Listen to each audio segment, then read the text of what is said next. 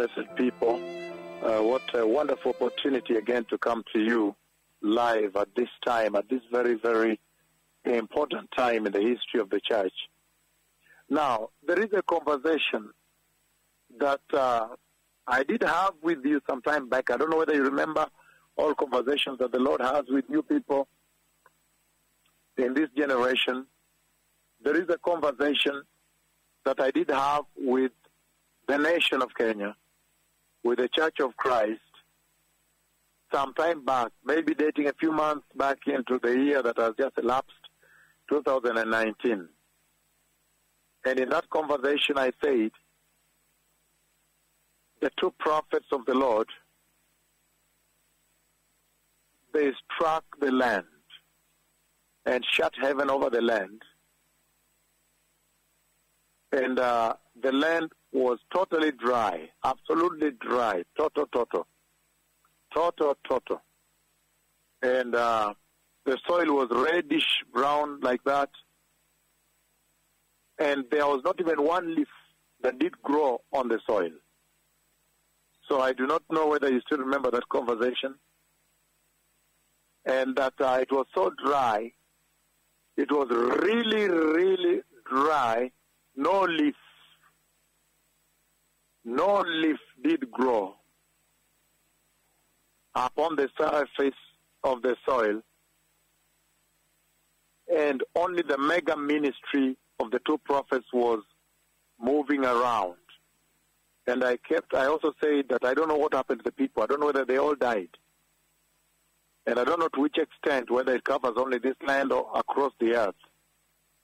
And so I shared that conversation, if you remember very well. And sometime last year, when the Kenyan newspapers blackmailed the Lord, when they blackmailed me, they blackmailed the Lord, the Kenyan media, newspapers, TV, and everything. For some reason, something came upon them, and they did the unthinkable and touched on these two most glorious prophets of the Lord that you now know. And even how lofty they are before the Lord, now you know.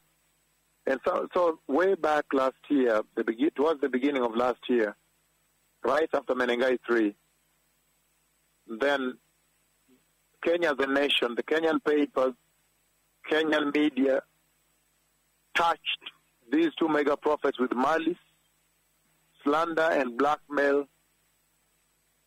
But I guess literally they know that they touched the Lord God, Jehovah, Yahweh himself.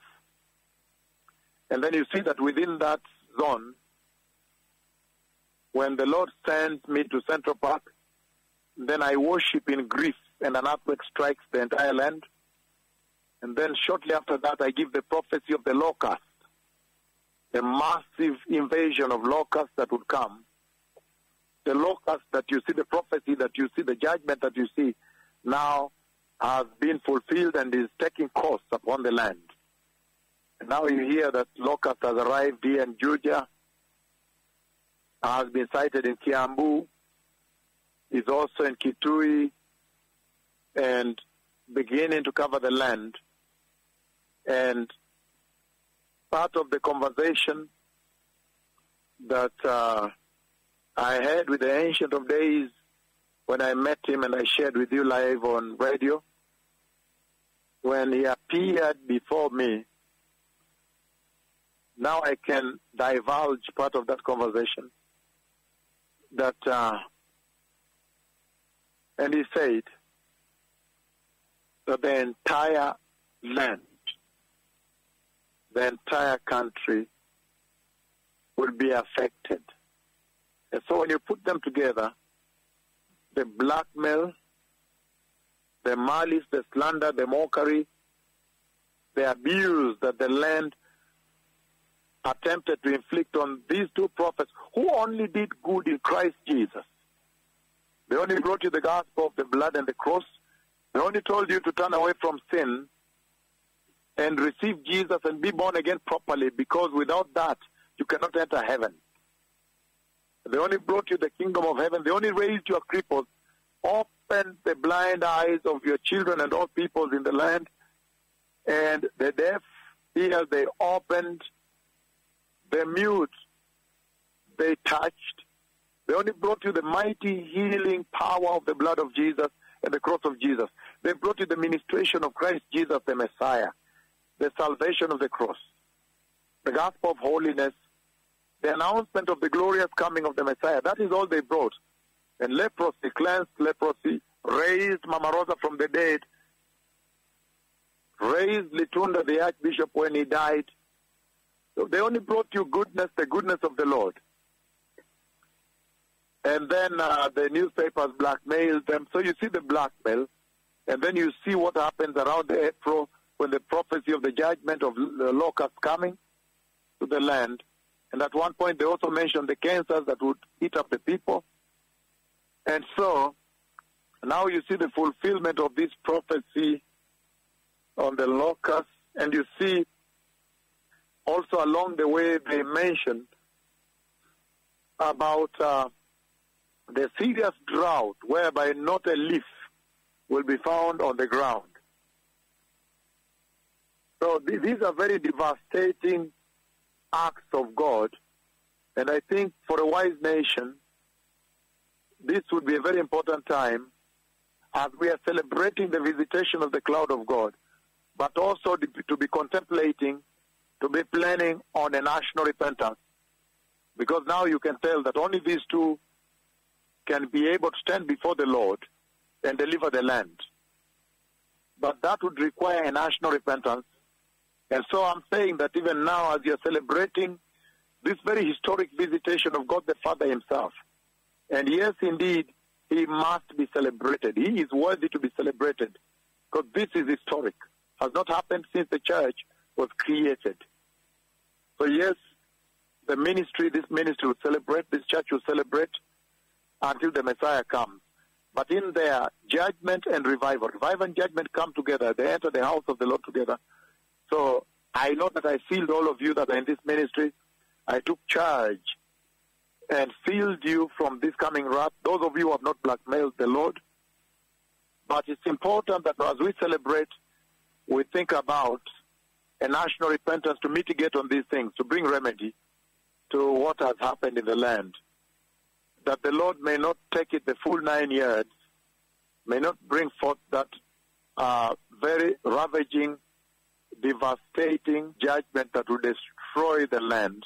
The revival is too great.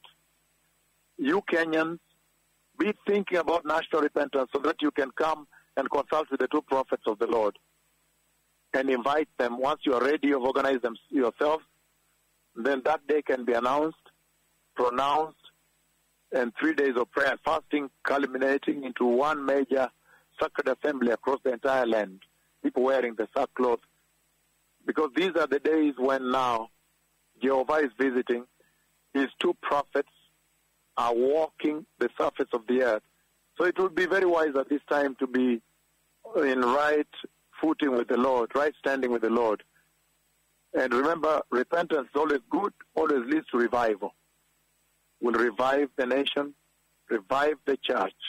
And so this is good news that the Messiah is coming. We need to prepare the way that the earth, this earth is not your home. It's not your permanent home. You all should be preparing for the glorious kingdom, the glory, the kingdom of glory, the glory that is to be revealed in eternity, in heaven, in everlasting life. But meanwhile, that is the agenda, that celebrations are on. Yes, we must celebrate the Lord God Almighty, my friend, Jehovah Yahweh, for his great disposition of love over this land.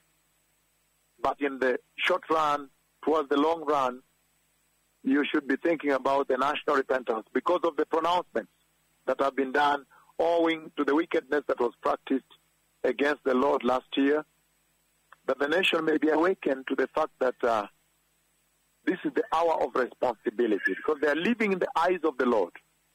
And repentance is always good. Turning away from sin is always absolutely good, especially considering that the Messiah is coming. And nobody knows the day or the hour. And so, may the Lord bless you as you celebrate this mega visitation The Lord will provide for you, fend for you, protect you, defend you, keep you away from shame. Those of you who have listened very keenly to the voice of the Spirit of the Lord speaking with you right now, followed with this baby heart, humble, contrite, repentant, and blindly obedient. Simply obedient because you're aware that this is the voice of the Lord. There is no contestation whatsoever. And he says, unto them, blessedness has been consigned, and the kingdom of glory is theirs. Repentance is always good. Let us celebrate the Lord. Blessed people, the Messiah is coming.